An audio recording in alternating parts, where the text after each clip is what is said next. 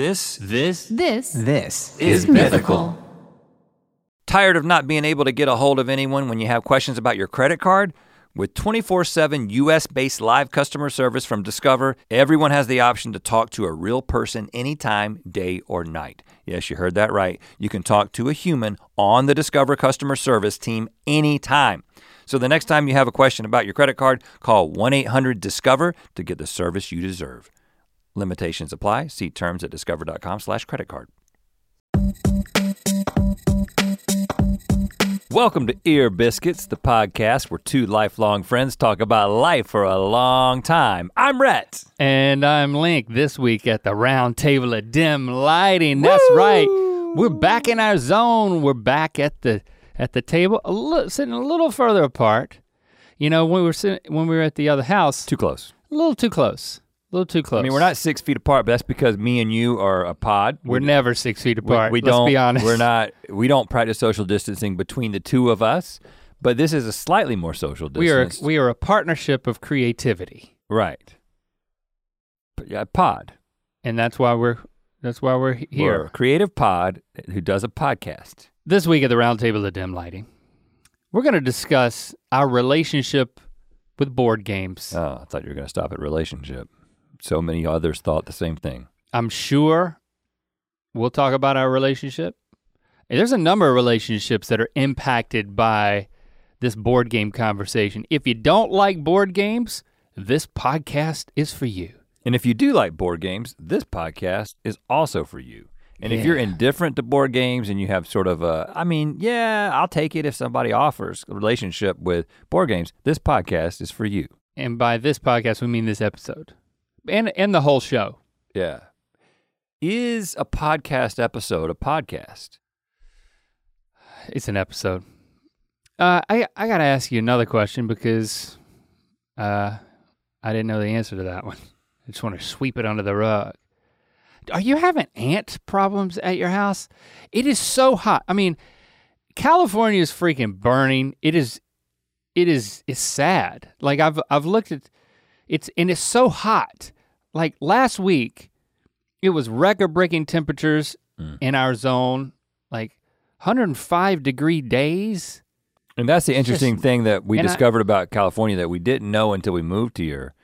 You know, back in North Carolina, September rolls around and yeah, it's still hot, but it's starting to change. It's starting to say, okay, enough already. Yeah, creeping up on fall. But in Southern California, September is like, we just getting started, y'all. I remember the first year we moved here. August, September is really hot, typically. Yeah, I remember being 115 degrees in October in Burbank. And I was like, I didn't think this is what it was supposed to be. So yeah, it's super hot. But it's hotter than normal. Fires are everywhere. And I think that's why, like, all of these insects are now inside of my house. Oh, it's it's hot when it's too hot for an insect. I mean, can an insect, they're used to 100-degree temperature. They can do that. They have an exoskeleton. Apparently they're sensitive when it gets to that temperature because I think that is the reason. There's just, like I looked in Jade's dog bowl and I went over there because I knew there was still food in it but she was like, she'd bark and she'd look at me. And I was like, you're asking for food, but you've already got food. Well, you know where this is going. I walk over there. There's more ants in the bowl than there is food. And ants are not on the menu. Nope. She did not want to eat the ants. So I clean out the whole bowl and then Christy she found this spray. I didn't even know we had it. Oh, we got lots of sprays because we deal with this we all the time.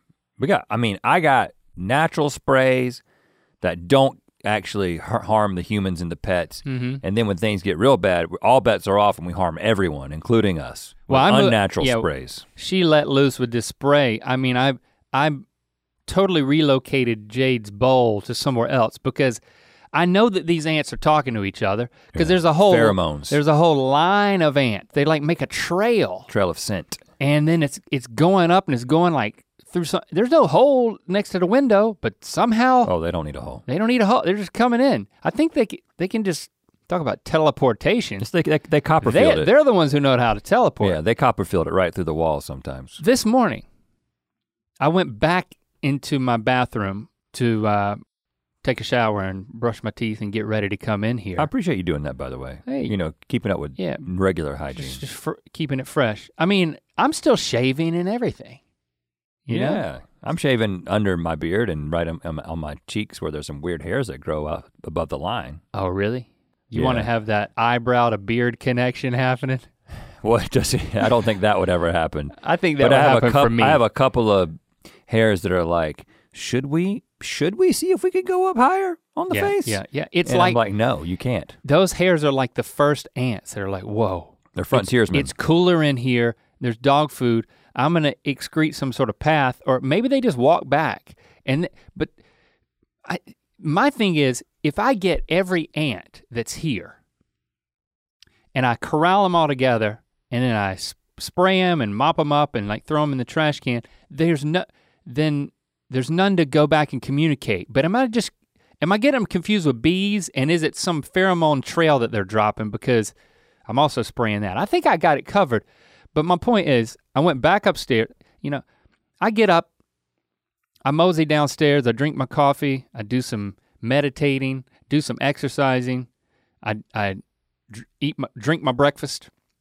Then I come back upstairs and I get ready, right? Brush my teeth, take a shower. It was at that point this morning that I looked on my bathroom counter. Now, this is the second floor of my house. Yeah. There's never any food up here. You don't do bedroom eating? Never. As a policy? We just don't. There's never any food upstairs in our bedroom. Not like a secret chocolate stash or anything? No secrets. You got a secret chocolate stash? Yeah, because I got chocolate in my. You got night chocolate? Yeah. I'm like a middle-aged woman reading a romance novel. I got dark chocolate bars in my bedside table because. Well, you better watch out because the ants are gonna find it. The kids. You got a kid-free stash. Yeah, they'll find the chocolate. And yes, it is safe for my dog. I understand that it's deadly to dogs, but Barbara cannot get in there, and she's doesn't never open tried. drawers. She's never tried. I go back up there, and then right there on my kitchen counter, where I left it, like I do every morning, is my grinder.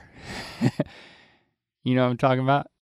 Your grinder? My teeth insert thingy that keeps you from grinding. Keeps my teeth from grinding. I would call that a other. mouth guard and not a grinder. A mouth guard. People could get confused. I call it my grinder because I grind it instead of grinding my teeth against each other. Well, it's easy to, same number of syllables and also doesn't lead people to, incorrect conclusions. Just call it a mouth guard. And you'll seem like Steph Curry. You know where this is going. Ants all over my grinder. A bunch of them. Yeah. And I'm like, oh my gosh. And so I'm rinsing off the mouthpiece, and I'm getting all these ants to go down in the flood of my sink, and Do you feel bad in that moment? And I'm raking them in there. Do you feel bad in that moment that they're all drowning? No, I'm angry. I'm like, this has got to stop. Do you take pleasure in murdering them? No. So I guess the thought does cross my mind. Because I do. It's like, are they feeling? I know they're not feeling anything. Christy walks in at that moment, and I was like, look at this. She's like, God, why are they on that? And I'm like, because it's like my spit. They want to eat my spit. It's different. Ants will congregate around, it isn't just food sources or sugar. Sometimes it's electronics, like there's something about the vibration of a certain What? Based on they'll find a walkie-talkie and they'll get on that. Based on the mouthpiece, if I lay still enough in my bed, am I gonna wake up with a mouthful of ants? Possibly. Is that how bad things have gotten? You'd probably have to die first, or at least be rendered unconscious for a long period of time. Also, rats can eat your toes when you're unconscious, or your nose. If you have a rat problem. So do you have ants crawling all over your house? It's funny because we started noticing ants earlier in the summer. And we've got the driveway that's got like the white wall on one side. And so very often as I'm kind of leaving leaving during the morning or walking up and down the driveway, there's all kinds of trails that they will create on that wall. And you can see it. And so that's when I'm like, oh, they're active again. I've tried so many different things. Oh, excuse me. For some reason, I picked up a Dr. Pepper on the other side, and I'm drinking it. And the other side. Other side, you crossed over. And how do we know? Because you came back with a Dr. Pepper. I almost died and came back. The other side of the building is what I meant. But I thought that this year they were going to be worse because I started seeing them earlier, and one morning, Shepard was like, "Dad, there's all kinds of ants in the guest bathroom." But it hasn't been that bad. But the thing that we've noticed is spiders. Spiders too, yeah. And flies. The other night. Flies? Before we got ready to eat dinner, Jessie had left the door open for Barbara to go out. And she left it open for too long. You know what? I have seen a few flies in my house. I take that back. So we're getting ready to eat dinner, and Jessie's like, "Could you kill some of those flies?" Because she knows me. I'm the fly assassin. She knows I take a certain amount of pride in my work, and my technique, slapping above them and trapping them, and you anticipate their exit, and they exit right into my hands, and you slap right at that spot. Now, I proceeded to, before we eat, in approximately a 12-minute period, murder 7 flies in my kitchen. And there were still 3 flying around. There was a total of 10 that we found in the kitchen. Oh, wow. Now, and Jessie was like, "What is happening?" I was like, "It's so hot." Yeah. They feel that AC coming out and they're like, "Ooh, it's nice in there." And they come in there. Now. I bet somebody's got a mouthpiece. To get back to this, what I begin to do, and it really upsets my wife, and I don't quite understand it. I begin to talk junk to the flies. And so what I'm doing is I take a couple of them out, like the fat ones that are easy and slow. And then we start getting down to the nimble ones. What are the fat ones full of? Life. I think they've just been around. I think there's a life blood, cycle. But that would be a mosquito. I don't know how long flies are alive. It can't be more than a few weeks, right? And I think that those big ass flies are at the end of their life cycle, and they go inside somewhere and they get slow and they become easy targets. But when it gets down to those last 3 or 4 flies and they're smaller and they're more nimble, I begin to say, "You've made it this far. You think you're out of the woods. You've seen your comrades go down one by one." You say this out loud? Yes, I begin to speak to them. I think you're, okay. And I say, "Here's the thing. These, my friends, are your last moments on earth. Make the most of it." And Jessie's like, "Please shut up." She's like, "Don't talk that way. It makes me feel bad about the flies." I'm like, "You're the one who asked me to kill them, woman." You're a bloodlusting zealot, despot. I think it's the fact that I don't believe in doing harm to living beings in general, and especially ones that can comprehend the difference between life and death or pain and not pain, and it's not just a stimulus, Well, let's just say mammals. You don't like to kill a mammal, right? Yeah. I do not like to kill a mammal. No, I don't like the idea of mammals getting killed. Yes, I'm a meat eater. Yes, it's hypocritical. We'll get to that in 10 years. Okay, but back to— mark your calendar. Don't worry, we'll get to it. But with flies— they're an easy target. It feels like I can take a little bit of my aggression out. I mean, everybody's got aggression. You kind of need to deal with it in some way.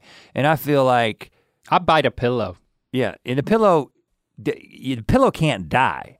I mean, what happens— I grind on my grinder. When I slap the hell out of that fly and he dies and I throw him in the trash, I'm like, I just did something. I mean, that fly was gonna be alive for another week, maybe. Did you feel better? Yeah, I do. But my wife makes me think a little too much about it. She's like, "I don't like it when you start talking to them like that." And I'm like, "But I do. You could just leave the room and let me talk junk to the flies." The weird thing is that I'm the lord of the flies. They don't think about it. They can't communicate, and and they don't have emotions associated with being slap murdered. So the disturbing part is that you're you're putting the things on them that might deter others from then killing them, but you're slathering that on them. Hey, feel this. Think about what I'm about to do to you. I'm talking to them like I'm killing humans. Right. Because it seems more substantial. That's why it's troubling. Let me just, okay, I'm gonna tell you. And I'm on Jesse's side. Okay, can I take one additional little tangent? I don't know what you're gonna think about this idea. But last night we were watching the most recent season of. If you're gonna say that you then eat the flies, I don't want to hear it. Last night we were. I'm just trying. This is my. Is this another reality I'm TV? opening my mind and my heart to you, into you. Okay. You know, and I know being vulnerable can get you in trouble, but I'm going for it. Okay. So, I was watching the latest season of Married at First Sight with Jesse, and I don't like the people this season. I like them less than I didn't like the people last season, or I hate them more than I hated the people last season. I actually started liking some of the people in the previous season, but I don't like any of these couples yet, right? And there's 5 couples for the first time ever, 5. So you're talking about killing them. I get it. What I told Jesse is I was like, what do you think in the future? I think there might be a feature where you get so upset with the characters on a reality show that you can like press a command into the device that you're watching and they'll like die on screen just for your own personal satisfaction. And they won't be a part of the show anymore. Like that level of interaction, but they don't really die. It's just like a first person shooter, but it's the show that you're watching. You're like, I hate that character so much, or I hate this couple. And you press a button and they both go, ah, and they fall down and die on the show. And I was like, I know that's demented, but I hate this one couple in particular. They made me cringe so hard that I want to hurt them. And I know that's wrong, but if I see it as just the thing that's happening in media, like in video games, and it's not real, it's all just portrayed and acted, It feels like it would be okay. Bring this to your therapist. And then once. But what do you think about that feature? It could, maybe it's just, you could tickle the characters. Logistically, it doesn't work. No, no, in the future they can do anything. If it was like on a touchscreen. You're not the only one watching that show, is what I'm saying. Yeah, but your feed is your feed, and you tickle the person, they laugh on your feed. It's interactive, it's personalized. Listen, but you poke them hard enough, it's like a voodoo doll and they get hurt. So you want to have personalized VR, basically it's a personalized reality show. Yeah, that I can interact with. It's like a video game. It's a video game, yes. It's a video game, but it's a reality show. I think this is gonna happen. But where you were just going with the VR, I think a VR game in which you're in a kitchen and you're killing flies with your 2 VR hands. That's just a phone app. Well, I guess you gotta be VR. You gotta have the gloves. I'm gonna make that game. Fly Assassin. Fly Assassin's Creed. I'm gonna jump on that train. I don't kill any flies in my house because Jade kills them. That's the only reason she gets exercise. Jade kills flies? Yes. She's 7 inches tall. Does she kill the ones that are above her? She waits for them to come down, and they always do. And she kills them? She bites them, and then they're on the ground, and she sniffs them. And I think she eats them when I'm not looking. How reliable is she? Because if we could work together. I'll rent her out to you. I'll go for the high, she'll go for the low. Yeah, y'all could be no flies can escape us. You could be an exterminating doggy man duo. We're gonna talk about board games, but we do want to remind you, if you watch GMM, you know about this already, votelikeabeast.com. This is a website that we put together because we are really trying to motivate people to take part in the election this year. Yeah, I remember back when we were lads. When we were at Buies Creek Elementary School. I guess we were in 8th grade. It was when Clinton won the presidential election. 92, that would have been, Clinton Bush. That would have been a freshman year. On, who did he run against? Yeah, it was Bush going for his second term. Yeah. The first Bush. Yeah, Herbert Walker. And I remember being really into that. Like all the kids in the school voted. Yeah, school-wide election. School-wide election. It was very exciting.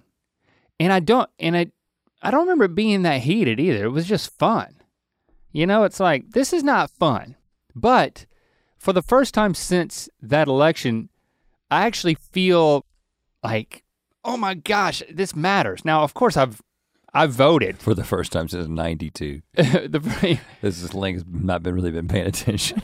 I mean, that elections matter, but it's very palpable to me this time around. And there's just a level of urgency that I haven't felt before. Well, I think a lot of people you know what? will say that because And I don't think that's true, but that is part of my. I think you think about how much political discourse. Well, let me clarify what I think was true. I think all elections are extremely important. That's what I mean. But there is something about this election, for me personally, that I'm the most engaged I've ever been. And I think you speak for a lot of people. What I'm getting at is the reason you speak for a lot of people is because many people who didn't care at all about politics, and I'm not saying you didn't care at all about politics, but you're not really a politically motivated person. Right. But a lot of people who are in that boat have seen what's happened in our country over the past 4 years, and think about how much we talk about the president in a way that we've never talked about a president, right? The news is so dominated by political discourse. We're even more polarized than we were 4 years ago. And so a lot of people are like, I guess I'm gonna be a part of this process. And we feel the same thing. And on Good Mythical Morning, there are certain, we don't get political on the show, by and large. It's like we try to preserve that space to be an escape from, I don't know. You get that a lot of places. If you find yourself witnessing or being a part of like a Twitter war or some sort of ugly back and forth on Facebook, and we don't want to bring that into Good Mythical Morning. I don't want to bring that type of energy into my life personally, but we did want to do something to mobilize everyone to vote. Yeah, and to help make each person's decision, to enable their decision as much as possible, whatever their decision may be. Voting like a beast, it goes beyond the really important first step, which is just registering to vote and being ready to vote, which is important. So you can do that at Vote Like a Beast. But the sort of the next layer that we think is important is informing yourself, right? Because you as a citizen who is eligible to vote, the most clear way that you can actually let your voice be heard according to the issues that you find important is by exercising your right to vote. And a lot of times people are just like, my vote really doesn't count. It kind of gets lost in the mix. And but the collective power of our voice is incredibly important. I mean, it's the collective power of the vote consists of individual voters like you. And when you can make the connection between what you believe and what you find to be important and what you would like to see happen in your country to the candidates who have policies that they've laid out publicly, that makes you an informed voter. So we have tools on the site that help make those connections. Profiles of candidates. We link out to resources that we've kind of brought together, aggregated into one place to make you have the option of being an informed voter to the point where you can actually take a voter guide into the ballot box if you're voting in person, or you can have it right there when you're voting by mail.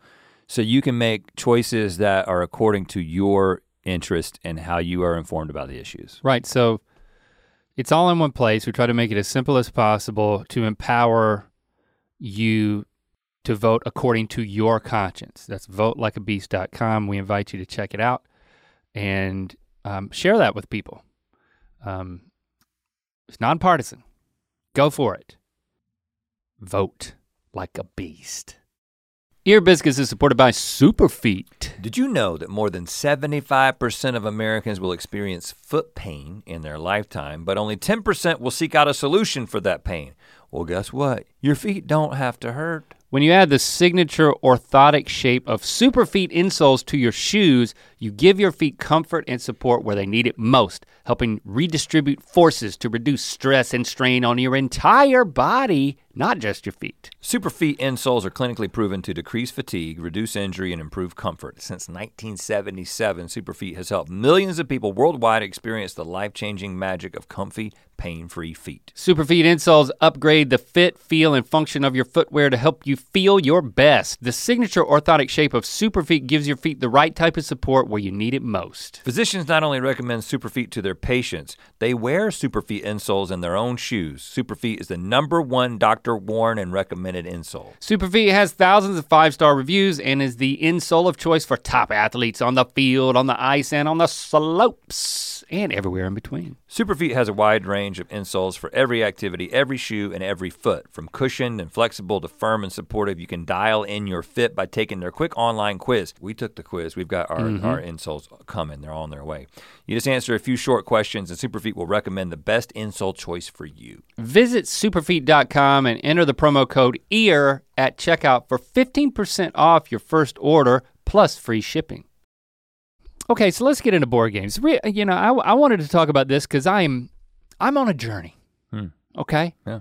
I know we're all on a journey, but I'd like to think that I am on a very specific and special everybody thinks their journey. Everybody thinks their journey is the most important one. That's what makes you human. And I've come to an intersection that involves board games. We talked about our vacations a few episodes back, and the one thing that I kept from you, because it was so special to my heart, and I just didn't know if I wanted to share it, was, well, and really we ran out of time because I think we ended up talking about probably reality TV. Yeah, I'm sure it was. Sure it was. We are not a board game playing family, but Christy packed these board games I didn't even know we had. Wow. And I'm like, you know what? I saw a couple of board games, and the first one that we ended up playing was Codenames. And the reason why is because we played Codenames. I learned Codenames at your house in your monthly game night, which is currently on COVID hiatus. And I was like, you know what? This isn't I would not call that a board game. I call it a party game, okay?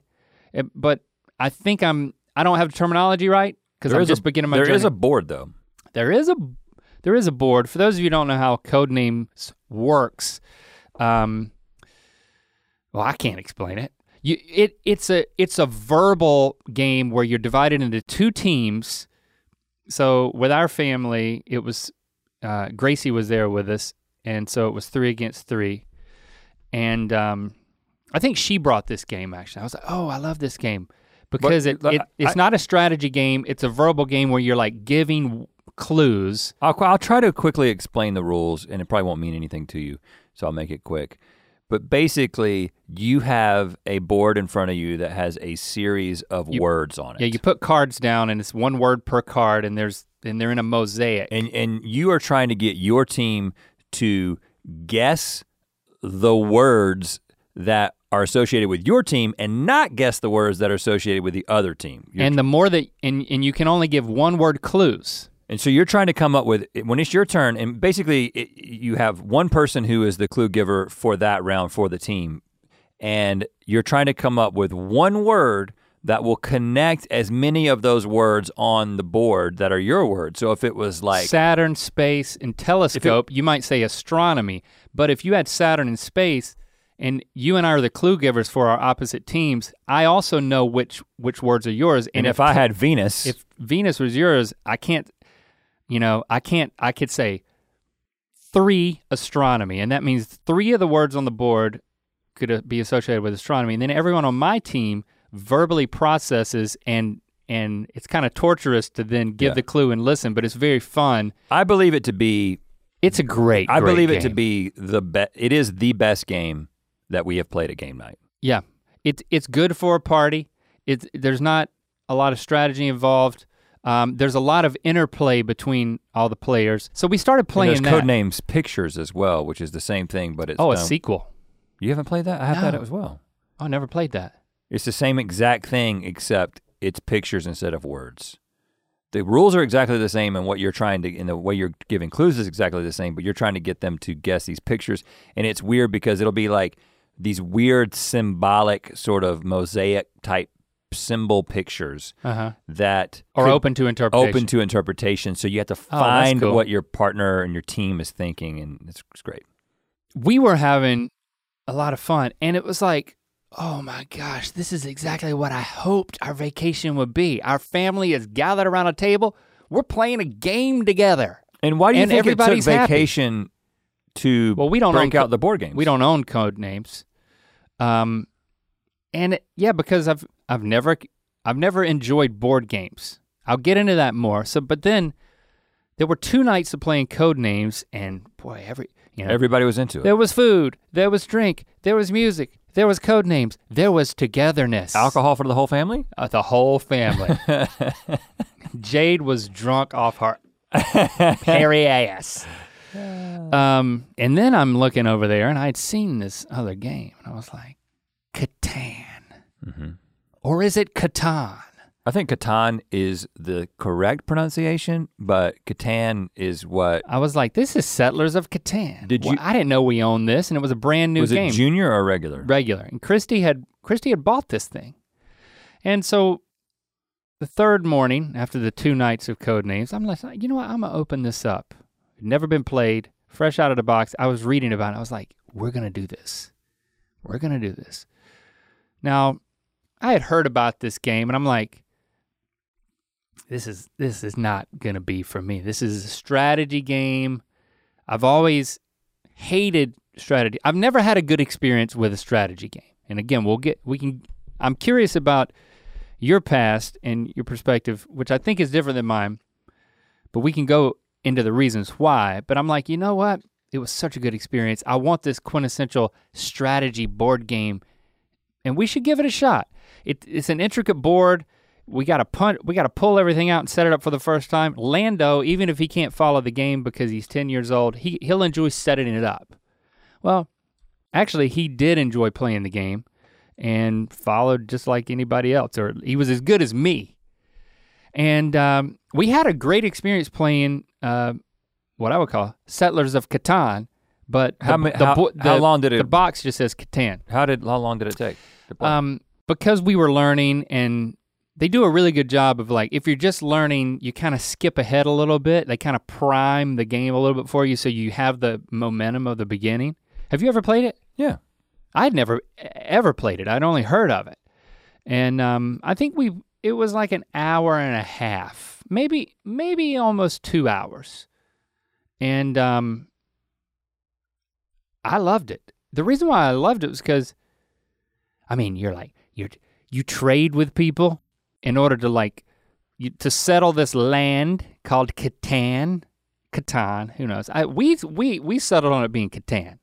That in the Neal house, we call it Catan. I think that's fine. I think that might be right. You build roads, you build settlements, and then you turn them into cities, and then you have to do it by like trading sheep for brick, and you're trading with people, and there's some strategy involved, but it's not too crazy. I mean, we were, just as a flashback, when Chrissy and I were first married, before we started having kids, we were invited to, we had these friends of the older couple. They had some kids who were like middle schoolers. And they said, we want you to come over and play Risk with us. Mm-hmm. And it was like the worst night of my life. They were so into it. I didn't know how to play. And at that night I concluded, you know what? I can't get this. It's very frustrating. It lasts forever. I just don't have a mind for strategy. I don't have a strategy mind. You know what? It's my shortcoming. I'm not gonna blame it on them, but they are really into it and it's a little bit alienating. And why is this taking forever? Let's just talk. Risk is his own thing. We used to. So just to complete my thought, I thought I would hate. I was like very proud of myself because here I am doing a strategy game and it seems like everybody's involved and I'm like, I'm actually following this. Turns out when I looked online to find other games like Catan that we could also play, it's categorized as a light strategy game. So that kind of there's not a lot to it. That that notched down my ego a little bit. I think it's fun. Now, speaking of Risk, because we used to play, like me and my father-in-law, my brother-in-law, and like an assorted bunch you've ever happened to be around. Sometimes it was my wife's cousin that was there as well when they were in town. Would play these really intense, long games of Risk. And the thing about Risk is the games can last for hours, right? It's I mean, we would sometimes go into these like 3 or 4 hour long games because it kept going back and forth. Mm-hmm. And everyone who was playing, like, you think I'm competitive? I was easily the least competitive in this group. between my father-in-law, my brother-in-law, and my wife's cousin. As long as everybody's into it, that's great. No, but what would happen is, and this is what I want to get back to asking you about, because this maps onto like the way my family plays games. It would get my father-in-law and my brother-in-law would sometimes. I was like, they're gonna fight. They're finally gonna fight. You know what I'm saying? Like fist fight. Because it was so intense. It would get so intense, and like you do these things that like with Risk, you have the option of like, I'm gonna team up with this guy and we're gonna sabotage you and we're gonna take you out. And a lot of times we would do that to my father-in-law because he was the best at the game. He'd been playing for a long time. You know how he's so competitive. And so nothing makes you angrier than if you get teamed up against. There's nothing. Right. There's little you can do. And I was always just kind of like a little bit like Switzerland. I didn't start in Switzerland. That's not a great strategy. But I'm really competitive, but I would just kind of play it. I was just like, this is entertaining because they're so passionate about this. And if you go to somebody who's like, they've got their strategy down, you can't just, like that couple did you a disservice by inviting you into a game that can be as intense as Risk and not like picking up on your signals that you were not into it, or that maybe we should like play it in a more, inviting way. It reminds me of the story of when we, back in it was 2003 probably, when we were on our staff training to go on staff with Campus Crusade.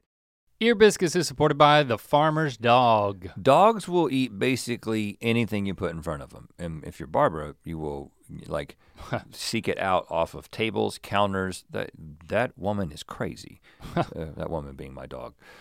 So it's important to be putting the right kind of food in their bowls. Right, and when you care about your dogs as much as we care about ours, a thoughtful approach to what goes in those bowls makes sense. Yes, the Farmer's Dog is real, fresh, healthy food with whole meat and veggies gently cooked in human-grade kitchens to preserve their nutritional value. Just tell them about your dog and they'll deliver personalized, vet-developed recipes for as little as $2 a day. The meals arrive pre-portioned and in ready-to-serve packs delivered on your schedule. Millions of meals have been ordered across the country. We've been partnering with the Farmer's Dog for a few years now, and they really are as good as they say. It really has never been easier to invest in your dog's health with fresh food. Get 50% off your first box of fresh, healthy food at thefarmersdog.com/ear. Yeah, we went down to Florida, so we were there like taking seminary classes for a summer, and then also being to be on staff, trained in like everything we were gonna do. And we became really good friends with Eric and Natalie, who were from Tennessee, and with the six of us really got along, right? We were all basically newlyweds, I would say. We were newlyweds, and we just, we all liked each other, right? Yeah. And so we connected with them probably more than anybody at staff training, and we got into playing not a board game, but a party game, Catchphrase. And the reason why we play that, because by that point, again, that was around the same time as the Risk incident, and like in college, we would play Risk some. Like there were people who liked Risk, and I was like, became convinced that like none of this was for me, none of these board games, strategy games. But party games like Catchphrase, where it's like, it's quick and it's verbal and it's fun and then it's over. And you can basically end it at any time. It's not this like, you don't have to invest the whole night in it. And then if it goes sideways or somebody gets upset. The learning curve is much lower. It's simple. You sit down and you get it, and then, So I was very into, and still am very into something like Catchphrase. And, we say this all the time, you don't think you're competitive, I think you're just as competitive as me. You just show it in a different way. But I think you hate to lose just as much as me. You're just better at keeping it to yourself. Now, and you would get super into. I don't know about that, but we can come back to it. So we would start playing this, the six of us, and we would get so into it, like loud. We were at the El Caribe? Was that the hotel that we were at in Panama City? Apartment building. And everyone, do we need to explain what Catchphrase is? It's basically, it's hot potato, but like it's like password. There's a word you gotta get people to guess and you can't say the word. Yeah, and if it stops in your hands, you lose. So there was this other couple that we didn't really know that well, but they were on they were going to go on staff with Athletes in Action, which is the Campus Crusade wing that ministers to athletes. Yeah, they were like and they had been college athletes. Right. And so we were like, these people are competitive. They surely will be into how wild and crazy and intense our games of catchphrase get. We invited them over one night. Yeah. And we're playing the game and we're doing our typical like yelling and like when somebody gets it wrong, everybody yells. When somebody gets it right, everybody yells. And I'm just kind of noticing this couple is shrinking. They're not really being loud at all. They don't seem like they have the will to win. And I think we scarred them forever. They did not ask to come back. And we didn't talk a whole lot after that. I think that the energy we had, it was fun to have energy. So, we were playing guys against girls, and I think one of the things that happens with me when I'm playing a game is I get, like, I'll say things and you're like, is he mad? He seems mad. And if you're the kind of person who that kind of comedic effect. That kind of energy. If you knew you. Well, no, I'm really getting into it, but the moment that like, we gotta order a pizza, I'm like, what y'all want on the pizza? You know what I'm saying? It's like, I'm not actually mad, I'm just really intensely competing. It's like when you're playing basketball with somebody and you're like talking trash to them, but then you're like, hey, let's leave in the same car. It's just part of the competitive spirit for me, right? Mm-hmm. But some people don't respond well to that and they think, oh, these people must be mad at each other. And I think that wasn't how they were also newlyweds. I don't think that's how it worked for them. Whereas in our marriages, I feel like there was a lot of like, you know, you could be loud with your spouse and it didn't mean you were mad with them. I mean, that's definitely how me and Jesse are, you know? I think also when you and I were on a team, we could give clues that seemed impossible. Right, because we knew how we were thinking. Like we would speak in code and then it would be very frustrating. Tough to beat. We're tough to beat when we're on the same team. Yes, that was hilarious to us and very decimating and frustrating to. But so when you're playing to competitors, Catan as a family, they ended up just not coming around anymore. Right. So when you're playing Catan as a family, are you? It sounds to me what I was picturing in my mind as you were talking about it isn't like this is. I want to win, and that's the main thing I'm thinking about. It was more, I'm having a great time with my family. That's what I was feeling. Lincoln is pretty competitive, and he's a very strategic thinker. I don't get that competitive directly with, I mean, I get competitive for the sake of like entertaining myself and my family, but like not in the same way that on game night, like I want to win and it becomes personal. With my family, it's like, if Shepard wins this game, that's awesome for him. So I'm not gonna try to like take him out. I actually won, but I wasn't like gloating or anything. I was actually surprised because Lincoln started. He built all of his cities in this one place where like, with odds are he would end up getting all these bricks. He was talking all this smack about how he was a brick factory.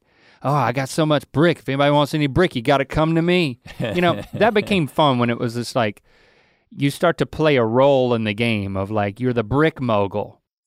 And then, you know, people think he's doing so well because he's got so much brick that nobody wants to trade with him. And then he gets frustrated. And that was fun. It's fun to watch him get frustrated. Yeah. But we're all doing the same thing and having a good time. You know, so then I'm like, this is a new era. I think we can do this. At the beginning of quarantine, I was thinking, you know what? It's puzzle time, it's game time. Ear Biscuits is supported by AC Pro. It's blazing hot outside. You get into your car and turn on the AC to get cold air pumping, but it blows out hot air. The issue is commonly caused by low refrigerant due to leaks in the AC system. You want an easy all-in-one solution that will restore the cold air in no time. AC Pro Recharge Kits make restoring cold air easy for even those with zero DIY experience in less than 10 minutes. Save time and money versus going to a shop by picking up an AC Pro Recharge Kit today. Be a pro with an AC Pro. On the Mythical Society, we were doing this thing early on where all the Mythical Crew members were making videos from home about like what they were doing during quarantine and making suggestions about things that you could also enjoy while being isolated in quarantine. And Caleb, our graphic designer, who give him credit for most all of the merch stuff that's designed. He does the vast majority of that. I happened to be watching one of his videos on the Society, and he started talking about board games, and he talked about this one game called Parks.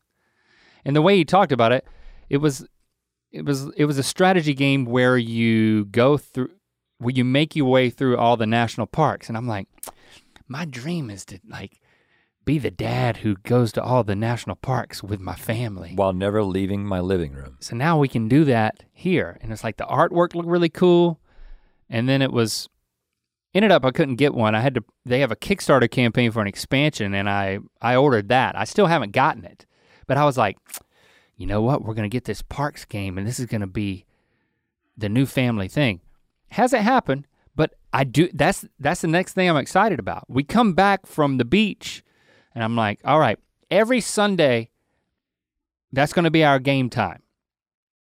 And so you know me, I'm like, I'm excited about Catan, that's what we're gonna play. And I thought everybody else would be excited. This is the new Neil thing, tabletop gaming. And then Lily's like, I don't wanna play that.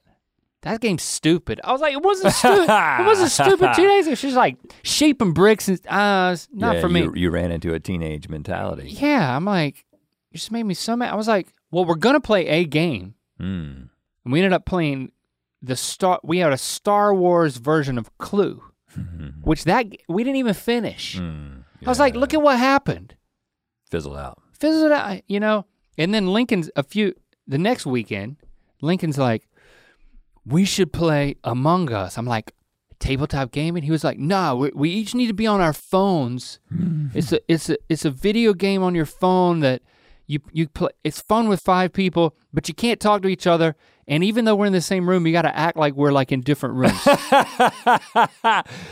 Wow, okay, yeah. And I'm like, seriously? I told Lily, I was like, if we play Clue, next time we are gonna go back to Catan, and we're gonna like it. We are going to like it. That's the dad spirit. And then we didn't Force get back. your kids to like now something. we're playing Among Us, which is actually it's a very fun game. Is it one of those games where like you're all looking at the television, like those trivia games where you're on your phone? You're all looking at this spaceship schematic, and you're running around, and you're a crew member, but then one person is an imposter, and he's sabotaging everything on the ship and killing people. And then you have to, if you're a crew member, and every time you play the game, you're randomly assigned. You have to perform tasks to like run around the ship and do things.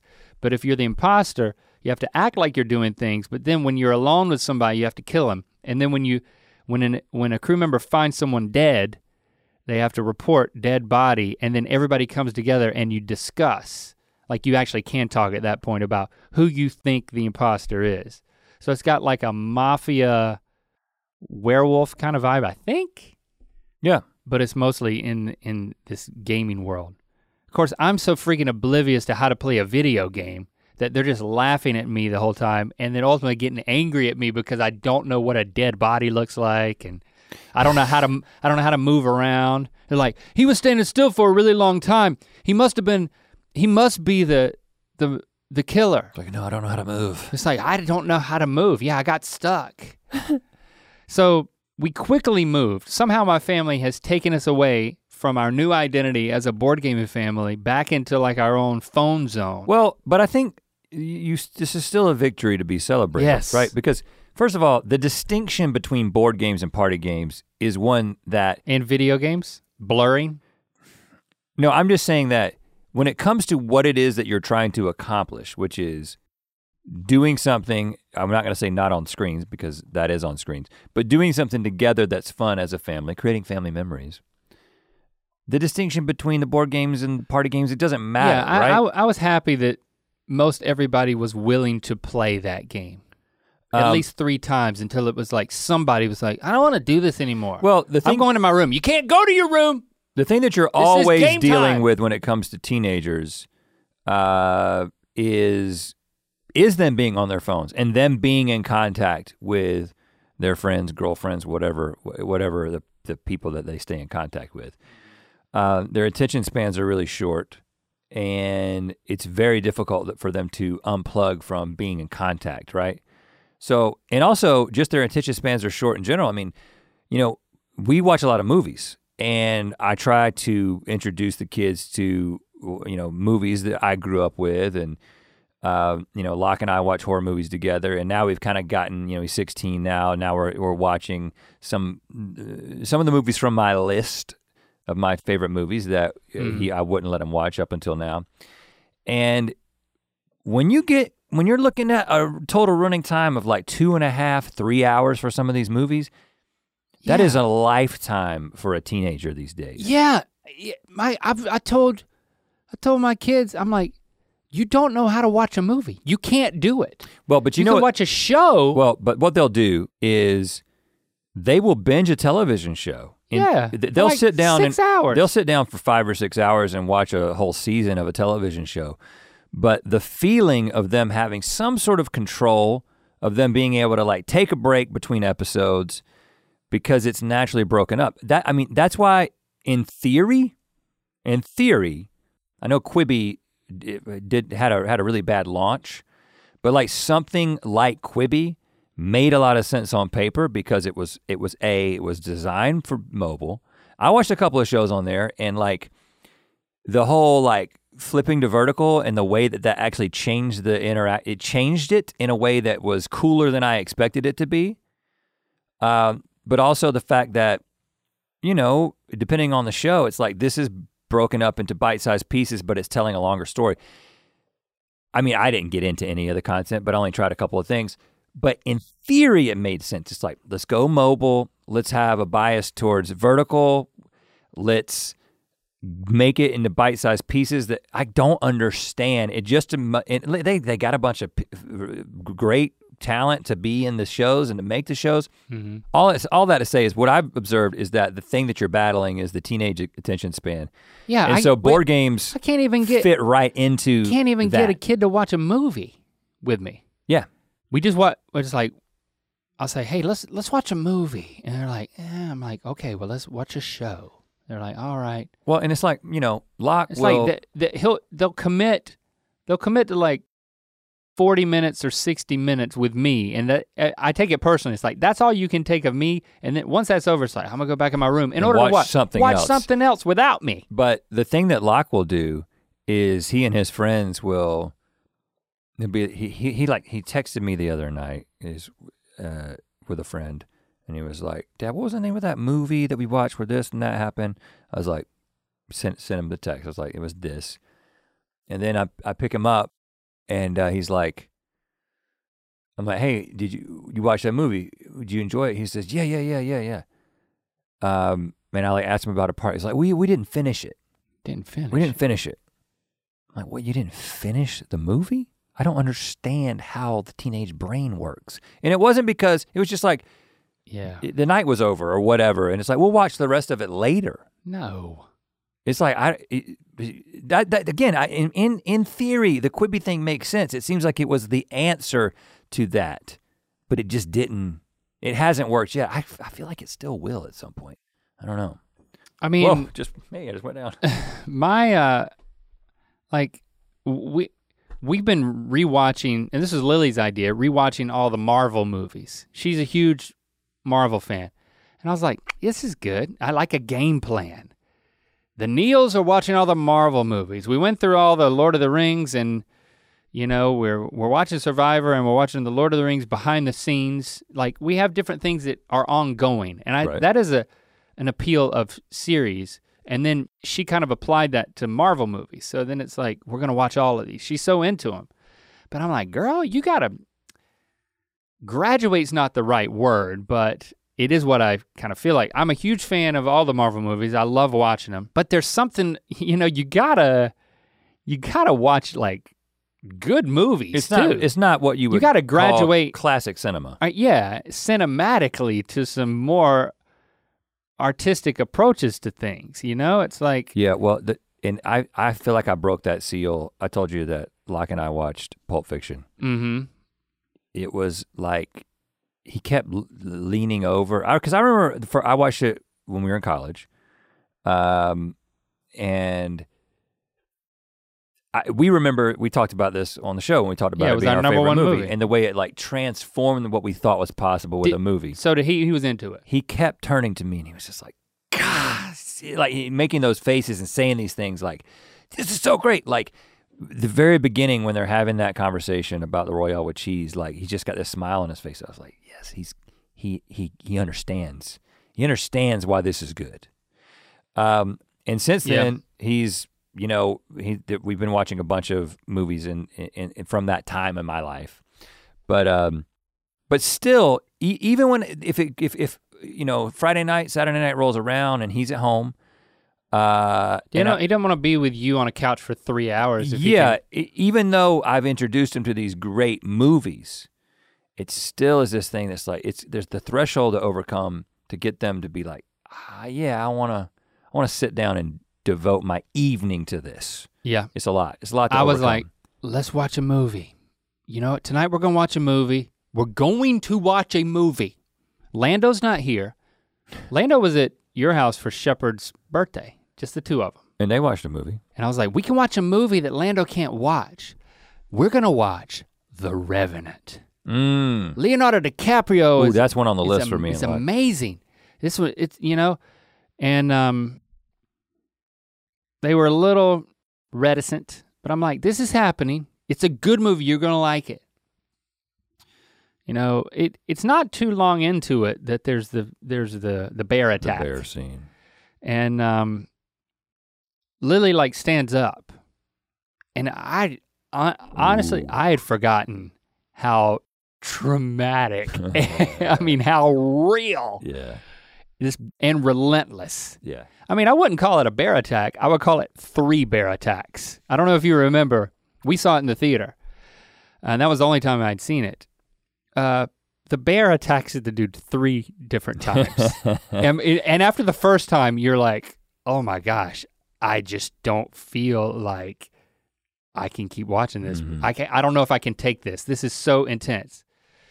And so Lily's like, I can't watch this. And you know what? She was like, you're like, sit down and watch this guy get maimed. Yeah, I was like, well, listen, I was like,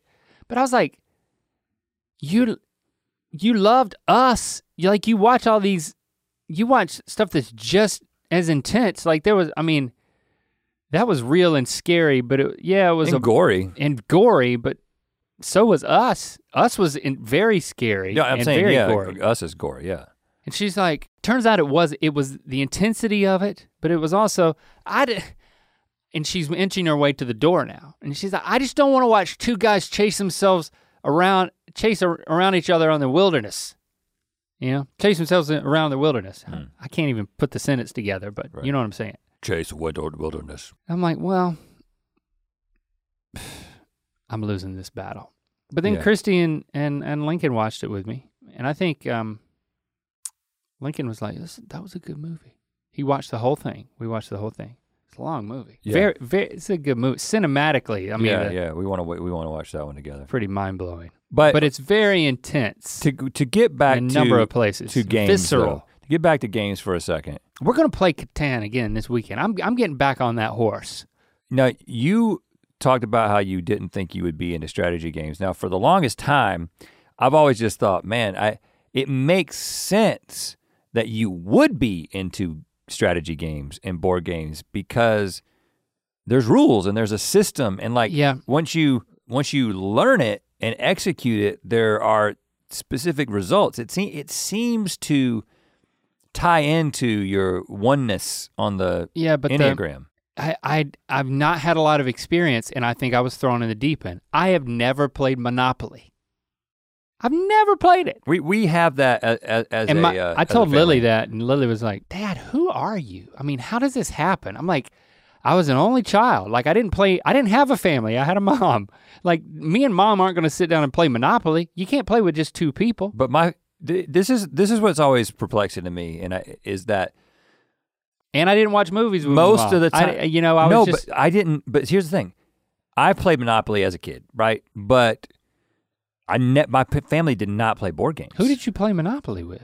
It would just be like in the time between I was 0 and 18, right? And somewhere in childhood, some point, yeah. It'd be like you're at someone's home, or you're at like your cousin's house, or somebody has Monopoly and you play it. My kids have played it. I didn't seek these things out. They sought me out. I feel like you are purposely avoiding them. It has to be that there was an opportunity and you were like, it's not for me. Has to be. I think I was in anything strategy or taking a long time. I think it was how my kids feel about movies. I felt about these games. It's like you gotta learn a lot. You gotta like think hard and you can't let up. Like it just seems exhausting. I'll play Connect 4. And listen, the McLaughlins, the issue with the McLaughlins is attention span and also adhering to a system or rules. It's very difficult because, I am by far the most system-oriented person in my family.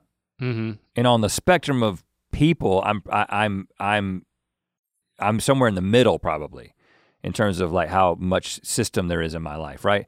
But in my family, I'm on the extreme. And so like rules and systems and having to do things in a certain way mixed with really competitive people who don't like to lose, all four of us, it can make for an incredible time, or it can make for like somebody's gonna cry. There's gonna be some explosiveness that happens. I've seen it on Shepard's face a number of times. When you're the youngest one and you're the youngest one by 5 years, up until pretty recently, it was like he just doesn't have the faculties to be super competitive in some of these games, right? Yeah. Whatever we might be playing. And so you could see that like when he makes a mistake that, there it is, he just lost the game. He just made a critical mistake. You get this look on his face like, I've blown it. You know what I'm saying? He's like, he wants to win so bad. And it's just like, and this is a flaw, this is something that I continue to work on is like, are you having fun if you don't win? Right? Super competitive people have trouble having fun if they're not winning. Or if they're doing something and they're like, I'm not good at this. And I don't think I'm gonna be able to be good enough at this to be competitive in it. So I'm gonna lose interest. And so those are the kind of the factors, but I think the fact that everybody wants to win ultimately is how you get people roped into games in my family. But we started quarantine with games and they've completely fallen off. Like we were playing Scrabble. I mean, we were Scrabbling it up. Yeah, I've never played Scrabble. Again, that's odd to me that you haven't run across a Scrabble, just a Scrabble board somewhere on the street that you just found yourself playing on. Like grandparents never played games. Like I don't recall. I mean, like as you and I, we would never play games. Well, like I said, we didn't have games in my house growing up. We didn't have Scrabble. I played Scrabble for probably the first time as an adult because Jesse's parents had it. And they're like, let's sit down and play Scrabble. And I'm like, all right, I know words. Mm-hmm. Apparently not nearly as many as Jesse's mom. I don't think that I am, it's not really about am I competitive or not. There's also a second factor along with that's like the group dynamic. Yeah, right? Trying to set the scene for a family memory. Well, I'm saying, yes, I think I'm most interested in that with my family, and none of us are that competitive. Like nobody gets that upset about winning or losing or anything, at least at this point. Maybe we'll get more competitive, but we'll be on that journey together. I think that I was turned off by being in environments where people were a lot more competitive, and then you just start to feel stupid. It's kind of embarrassing. Like it's a bad feeling when people know how to play something. Like Shepard's experience, I think that was part of my experience. I'm like, I I don't want to have that. I don't want to look like a dummy in front of everybody who's played Monopoly their whole life. So it's like, I'm not, so, and then that might come out as I'm not competitive. So again, I can't even tell. Like, I actually don't. Well, there is a difference because with Shepard, what he'll want to do is he'll want to play, let's start over, or let's play tomorrow night. So he doesn't be like, okay, I don't want to play this game again because I lost. He's like, I want to play this game again because I lost. But I don't think, so I'm trying to set the stage for, I actually don't think I'm competitive. You think I'm competitive. I think I don't. I think there's something that you're interpreting as I'm deep down competitive, but I think I'm interested in something different. Like not looking stupid. I think when the stage is set, right? And we're doing something that you feel confident in, like you're like I could win. I understand this game, and I have reason to believe that I am just as good or better at the people that I'm playing against. I think when the setting is right, when the circumstances are right, you want to win as much as I want to win. I think the difference is that if I enter a situation and I'm not good at something, I have to really resist the urge to, like, okay, with poker, for instance, like, I started playing poker with my wife's family a long time ago, like early in our marriage. And like it got competitive really quickly. And I'm like, if I'm going to have a chance of winning at this, I gotta understand it. So I went and got all these books about poker and like read all these strategy about poker, because it was, instead of like, you know what, when you guys play poker, I'm not gonna be a part of it, which is what you might do. I'm just like, yeah. Which it was probably ultimately more healthy because I'm just wasting time learning how to play poker. Into one sense, I'm not going to be like a professional poker player, but then I'm like, and I've even like within the past couple of years, I'll find myself thinking like, I need to get a book on chess because I've never really gotten good at chess. Well, no, I don't. I don't actually. I mean, maybe if I want to, and I think it would be fun to learn, but not just so I could have beat somebody at chess. But I've just observed, like even the games we play on GMM, like the guessing, the countdown game, get super competitive in that game because I believe I have a chance. Yeah, because you're really good at that game.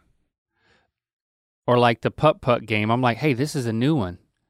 I don't have to lose every time. But then at a certain point with like, I lose this dart game every time. It's like, well, that's kind of frustrating because I feel like I do try on that one.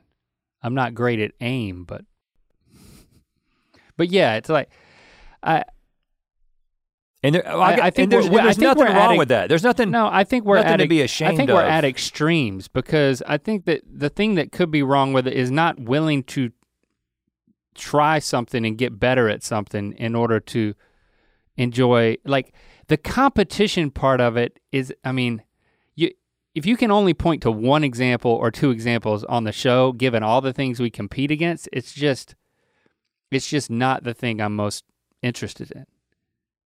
So I don't think I'm certainly not competitive to the same level that you are because I'm not interested in winning. I think what I'm getting at is once the circumstances are set and you're committed to the game, I can see in your eyes that you want to win. But that is very rare.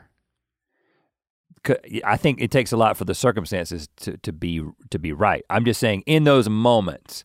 And so but I am generally not competitive. But sports, But there are people like games, But there are people who, okay, catchphrase. You are super competitive in catchphrase. I think it's and there are people who aren't. I think you're misinterpreting that. I think it's fun to be really into it, like the theatricality of it, but I don't really care if I win or lose. Like a lot of times when I play catchphrase, I'll give clues in a very weird way because I just think it's fun. And because there's a timer, I'm like, and it's gonna go, I'm early on. But there's also strategy in that. I'm right. Doing weird clues early on in the clock is that there's a strategy because then you give it to the next person and there's less time. And then they get frustrated and it's funny to watch them get upset, but it's not about winning or losing. It's just about the social dynamics are amusing, I guess are what I'm saying entertaining is, to me. I've known people who I would say are truly not competitive. Like you can tell that they really, at no point do they get engaged to the point where they would actually really want to win. It's like I'm saying that, okay, I will definitely concede that you're not as competitive as me, but you're more competitive than you give yourself credit. I think I'm adaptable to sometimes when people are competitive and that's how they're having a good time, like it's not fun to be, it's a killjoy to not participate. And the way you participate, because you're competitive, I think you're misinterpreting me as being competitive when I'm just being playful. Like I'm actually like, I'm here to play. I'm here, I want to contribute to the fun that's being had, and the climate is competition. But I personally am not driven, I'm driven by having a good time. And I know I can either be competitive and that will be fun for everybody, or I'll be the person who's not, and then it's a Debbie Downer, it destroys it. So when you do something well, and don't think about, I think you're also isolating it to games, but like anything well, anything that you do in your career, like I'm trying to do this well. I'm trying to be a certain way about this. I'm trying to create this piece of, I guess my definition of competition is just much wider as well. Okay. Because so, what I'm saying is, I mean, there's definitely, I feel like competitiveness is what is one of the elements that has gotten us to where we're at in our career. Like, and it is, I don't mean like, ooh, I wanna get more views than this other channel. I mean, sometimes it might come down to that, but it's not really that. It's more like I'm competing against myself. Like, ultimately everybody wants to be important in some way, right? And people who are in entertainment kind of achieve that and find their purpose a lot of times in, you know, eliciting a reaction from people. And I would say that you are actually even more focused and committed to getting a reaction from a crowd or from a individual than I am. You think about like the way that you're super, you know, I'm much less concerned about things like, where is this thing and where is the camera and am I opening this box in the right way? In my mind, that's all competitive nature. It's like you have a commitment to excellence, and you're thinking about competitiveness in like, I'm throwing a ball faster than a person or not. But like, you actually care about that stuff more than I do. And I would call that sort of, I would almost say it's a relentless pursuit of doing things in a certain way. Perfection is not, I mean, I interpret that attained as, by comparison to like a standard. Yes. So, but I think it's a stretch to say that that's competition. Like I'm competing against a standard. Now, I also think I think it's a little muddied by, I don't know. Do you get from me in this conversation that like I judge you for being competitive? Yes.